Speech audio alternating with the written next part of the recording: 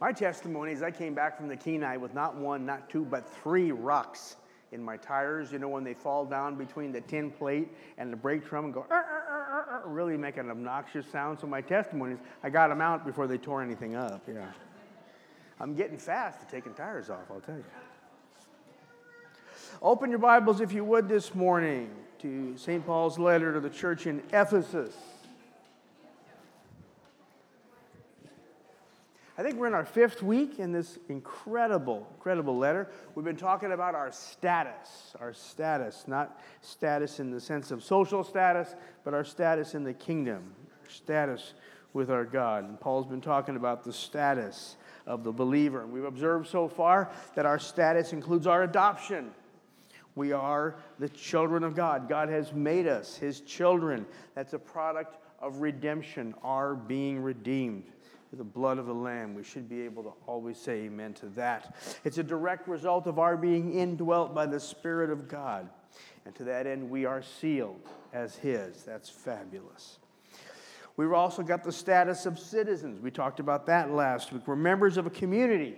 And with that comes a clear distinction between that which is in and that which is out. Praise God, we are inside the community of faith. With that comes identity. We are identified as His. Whatever else may be said about us, whatever else may befall the Christian, whatever descriptive term may be placed upon a Christian, it is always true that we are identified as His children, as citizens of His kingdom. And His protection, and that doesn't mean that nothing bad will ever happen, because we know bad things do happen. But nothing happens without His seeing it. Nothing happens without Him watching over us. And nothing happens that He cannot ultimately work to our benefit. That's what it means when the Bible says He causes all things to work together for good. Not that bad things won't happen, but that He will, through even the hardest of things, work our good. And of course, that's pretty hard to accept sometimes. It is, as we say, a tenet of faith. But then again, all of this is by faith. Everything that we receive of Him, we receive by faith. So that's important. And we also have the status of members of His household. Paul said in verse 19 of chapter 2, we are of God's household. Our relationship with God is familial. We're a family. It's important to be mindful of. And we're also being built into a temple. He also says that. So with all of these benefits, all of these associations, all of these connections, this status, we observed last week there are both privileges and responsibilities. And of course, the privileges are many. But when we came to the responsibilities, and we read those final verses, I'll read them again. Paul says, "You're no longer strangers and aliens, but your fellow citizens with the saints are of God's household, having been built upon the foundation of the apostles and the prophets, Christ Jesus Himself being the cornerstone, in whom the whole building, being fitted together, is growing into a holy temple in the Lord, in whom you also are being built together into a dwelling of God in the Spirit." Well, when we read that, and we spoke of the responsibilities that are ours as members of a community, as members of a family, as the living stones in a temple, all those benefits that are ours. And we talked about the responsibilities. I simply commented that our primary responsibility is just to be cooperative, just to go along with what God is doing. And to be really honest, when I was saying that, I was thinking there's more here to this that I'm not getting. And so I took the opportunity to ask a couple people during the week, how did you feel like at the end of the message last week? Did you feel like, and they all finished the sentence like, yeah, you left something out. So clearly I left something out, right?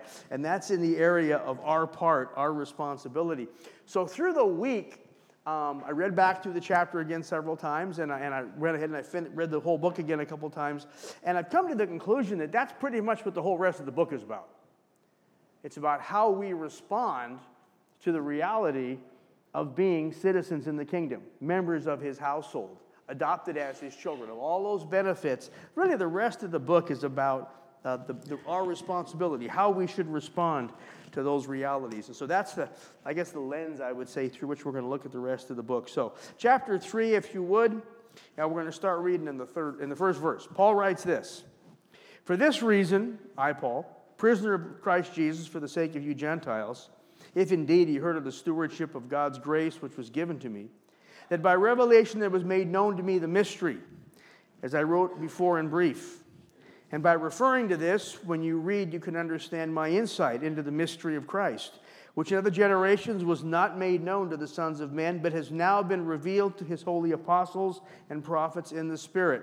To be specific, that the Gentiles are fellow heirs and fellow members of the body, fellow partakers of the promise in Christ Jesus through the gospel, of which I was made a minister according to the gift of God's grace, which was given to me according to the working of his power. Father, we thank you for your word, Father. And as Paul writes to the Ephesian church and he talks about their status, all that it means to enter into a faith relationship, both individually and corporately, Father. Father, we know there's truth for us, and we pray you would help us to hear your word for us this morning.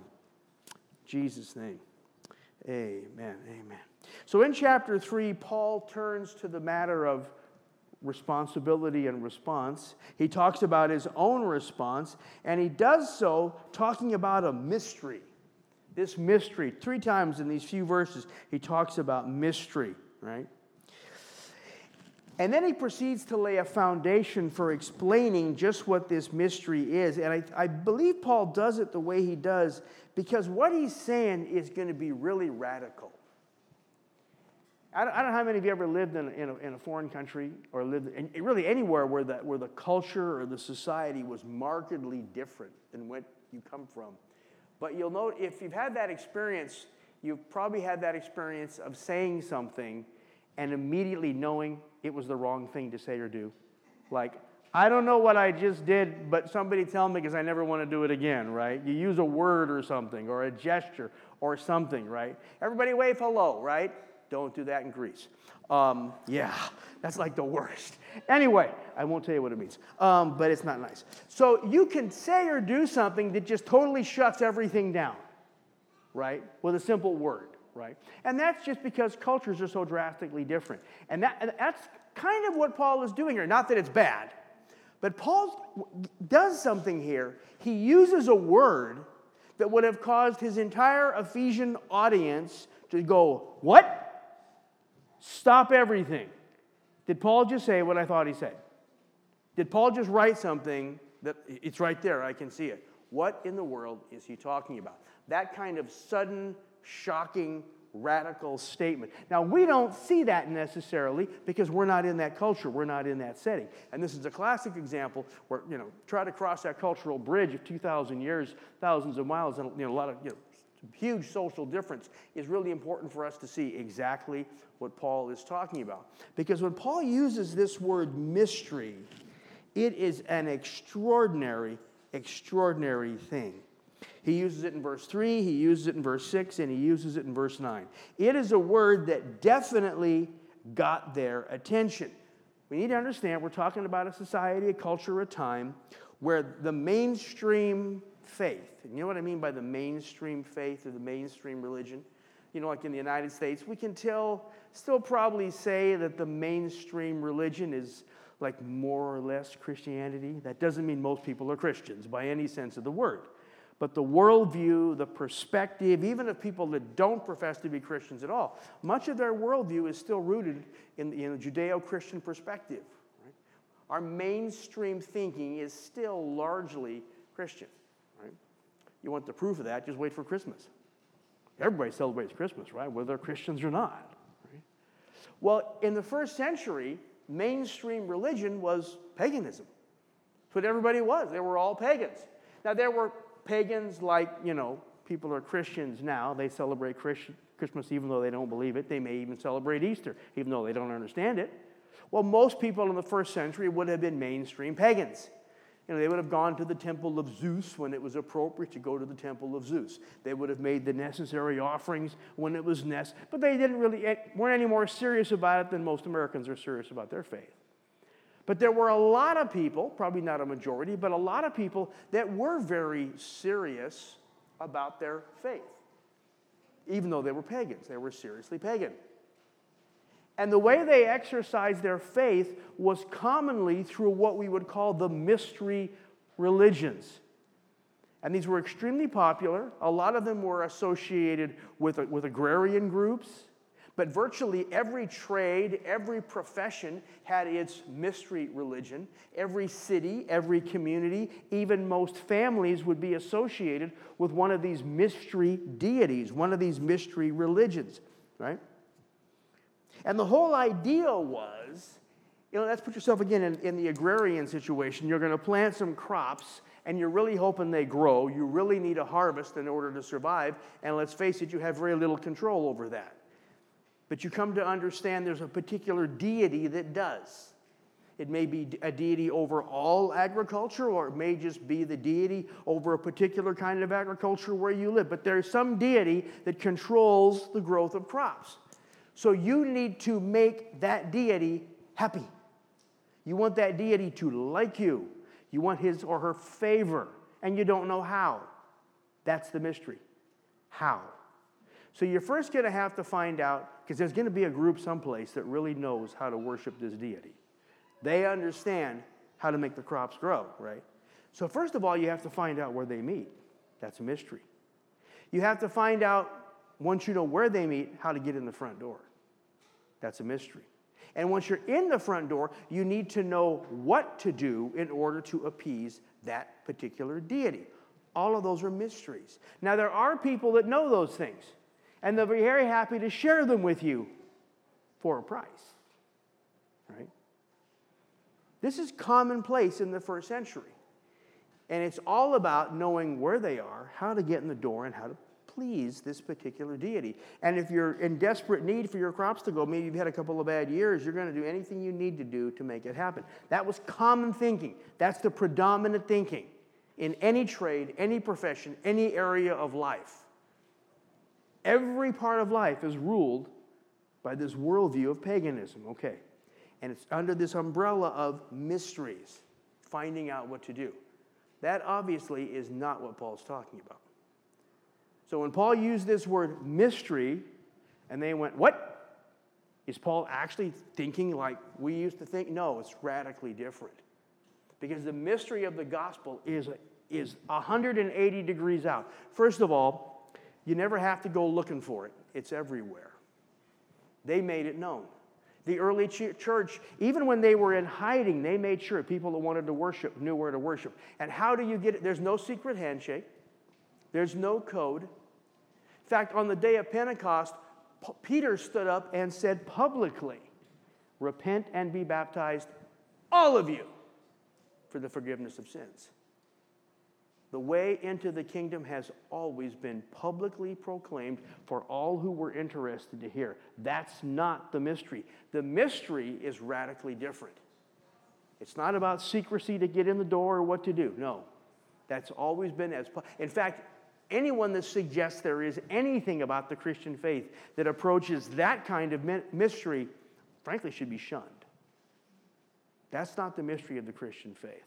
The mystery of the Christian faith is simply this. The mystery of the Christian faith is, as Paul says in verse 6, that Gentiles are fellow heirs and fellow members of the body, fellow partakers of the promise in Christ Jesus through the gospel. That was the mystery, and now the mystery is officially over. Paul is saying that up to this point in time, up till the first century, that whole idea has been unknown.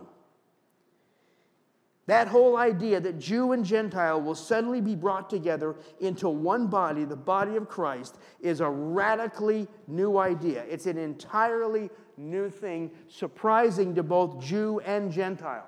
Paul said this back in chapter 2, verses 14 through 16. For he himself is our peace, who made both groups into one and broke down the barrier of the dividing wall by abolishing in his flesh the enmity, which is the law of commandments contained in the ordinance, that in himself he might make them both into one new man, thus establishing peace and reconcile them both in one body to God through the cross, by it having put to death the enmity.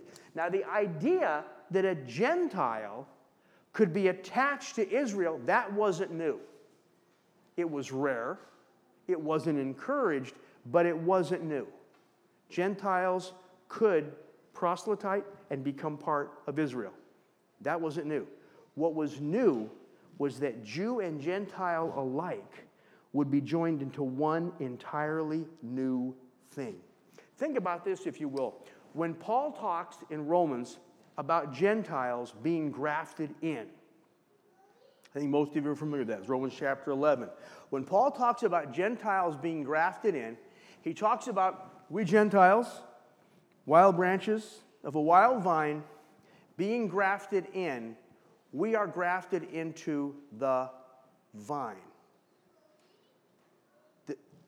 The Jew of the nation of Israel is the true branch drawn from that same vine.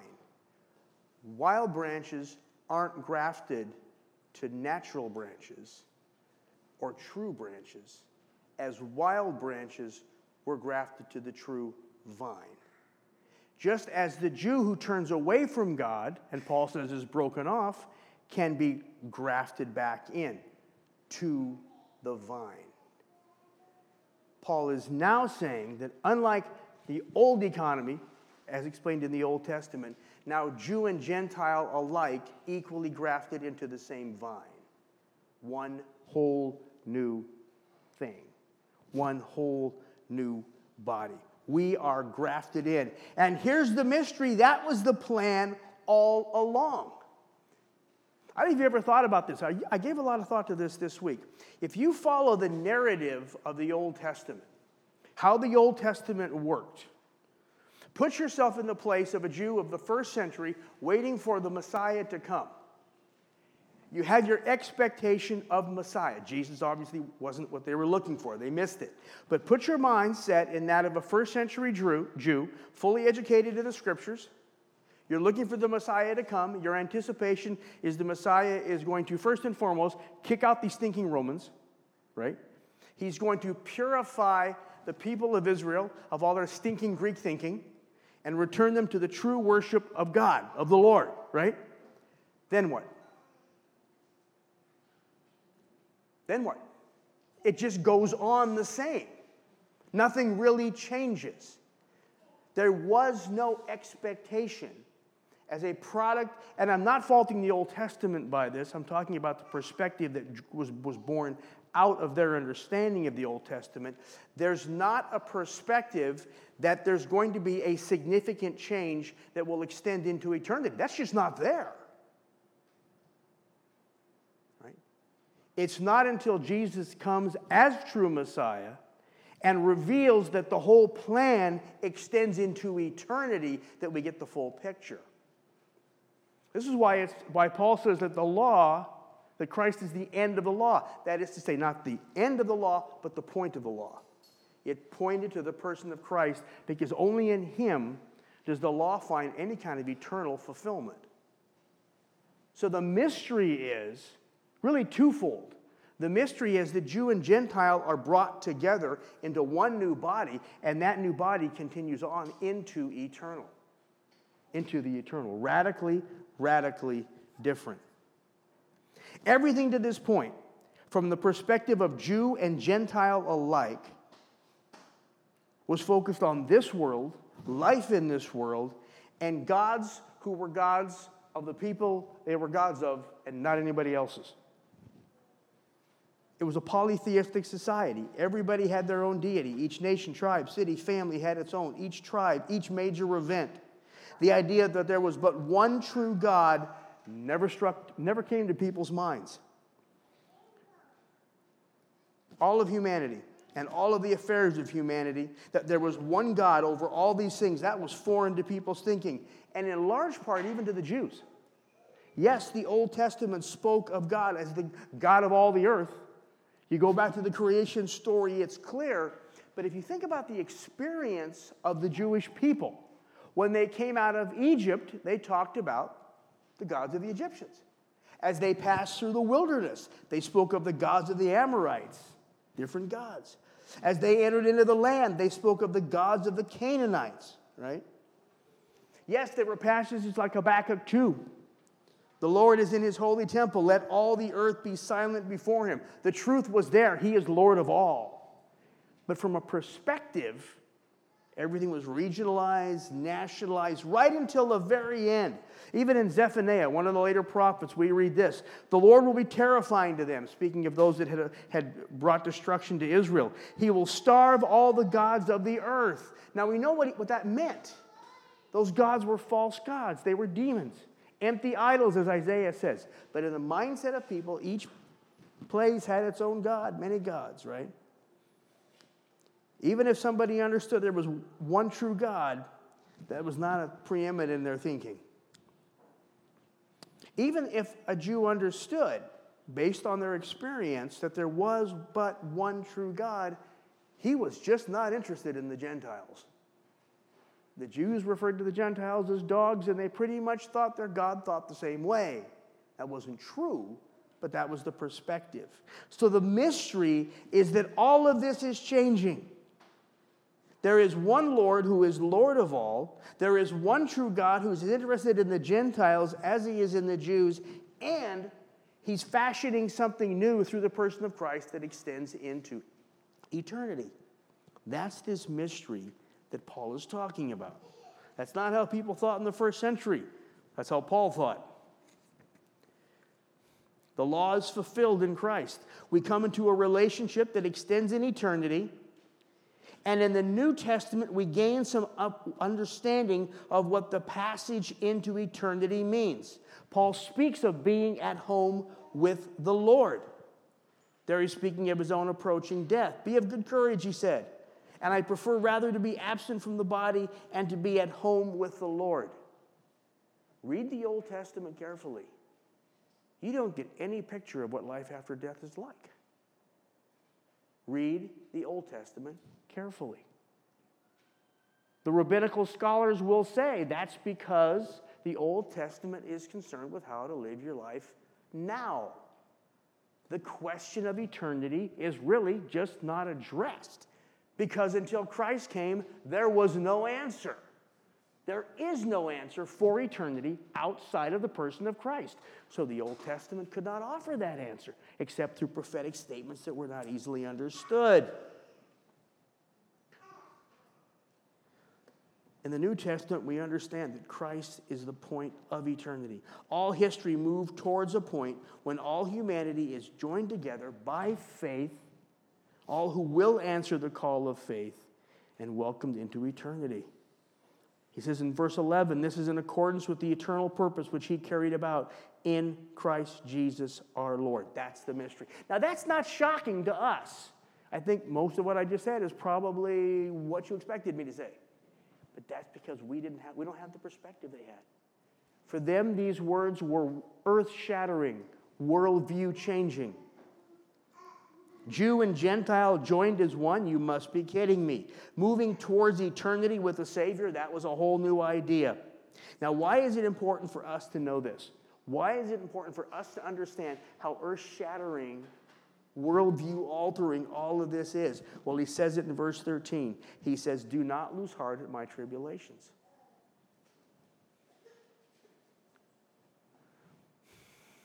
Most of us have, I think, a pretty convenient theology.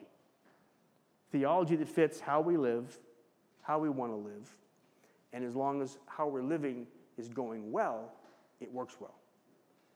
But it's when life becomes really, really difficult that convenient theology is shaken and we're forced to look a little bit deeper in what we believe. And if we don't have answers at a deeper level of what we believe, or maybe they're the same answers but with more conviction, it gets a lot harder. Paul says, do not lose heart at my tribulations. Life is still hard. There are difficulties. Life is still in process. Yes, moving toward a predetermined end, thus we shall always be with the Lord, Paul says in another place. But these are truths we need to deliberately keep in our mind. It's so much different when we're focused on the things of eternity, when we're confident on the things of eternity, when we're confident on the assurances of our Lord before the difficulties strike. So Paul reminds them, do not lose heart. There are some truths we really need to know if we would make this journey successful. Look at the last 3 verses of the chapter. Paul says this. Or look at the verses, 14 through 9. Verse 19 through the end of the chapter. I'm sorry, let me back up. Look at verse 14. Paul says, "For this reason I bow my knee before the Father, for whom every family in heaven and on earth derives its name, that he would grant you, according to the riches of his glory, to be strengthened through power, or with power, through his Spirit in the inner man, that Christ might dwell in your heart through faith, and that you, being rooted and grounded in love, might be able to comprehend with all the saints what is the breadth and length and height and depth, to know the love of Christ which surpasses knowledge, that you may be filled up to all the fullness of God." There's promises there that we need to know. There's promises there that we need to have locked securely in our mind before the difficult times come. There's a promise of strength in verse 16. There's a promise of his abiding presence in verse 17. There's a promise of increased understanding in verse 18. And there's the promise of the experiential knowledge of the love of Christ in verse 19. Those are promises we need to have. Those promises are so much better than God's going to pay off my mortgage in time. Those promises are so much better that I'm going to get a new set of wheels when I need it. A promise of strength, a promise of his presence, a promise of understanding, and the experiential knowledge of the love of God. These are the things we need to have in place before the difficult times come, that we might, as Paul says, not lose heart. And the best part is there's a rock-solid basis for all this hope. Verse 20, "Now to him who's able to do exceedingly abundantly beyond all we ask or think, according to the power that works within us, to him be glory in the church and in Christ Jesus to all generations, forever and ever. Amen." There is a source by which we can anchor these promises in our thinking. I mean, we can read them in the book. We can meditate on them and grow in our understanding of them. But there's another way we anchor these promises even more solidly at the very depth of our being. He just said it. It's in his church. It's in his body. As a body of believers, as we lean into one another through the everyday of life, through the joys of life and the crises of life, these truths, these promises become ever more real. And that is the source of strength that we need. I believe that now more than I have ever believed it. Now you may think, well, yeah, you're a pastor. You're supposed to be all about the church. No, I'm speaking of a personal, individual level.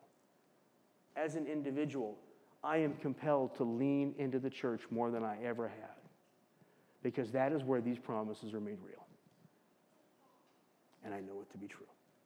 Father, I thank you for your word. Father, as I can only imagine, Father, as the Ephesian church was reading this letter, or it was being read to them, I don't know exactly how it worked, Lord, but as they were hearing this letter read and they heard the word mystery, they went, whoa, what's Paul talking about? Is he talking about this stuff down the street?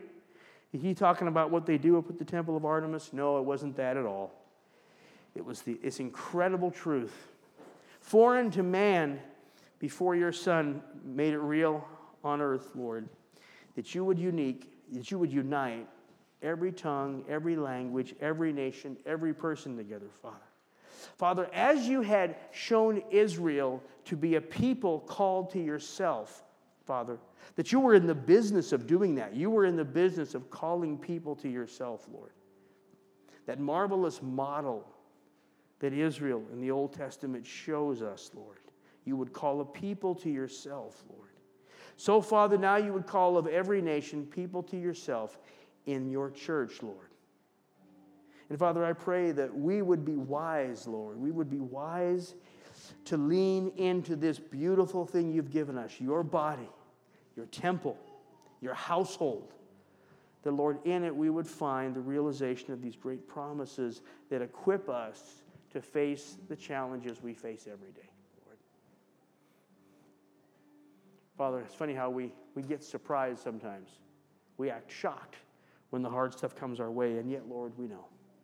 Jesus, you told us in this world we would have tribulation. It's a promise you made. But, Father, you promised to be with us. Jesus, you said you'd be with us. And, Father, we realize that we have that presence in this beautiful body you call your church. Make us wise, Lord. Make us wise to lean heavily into your church. In Jesus' name, amen. Let's stand together this morning and worship.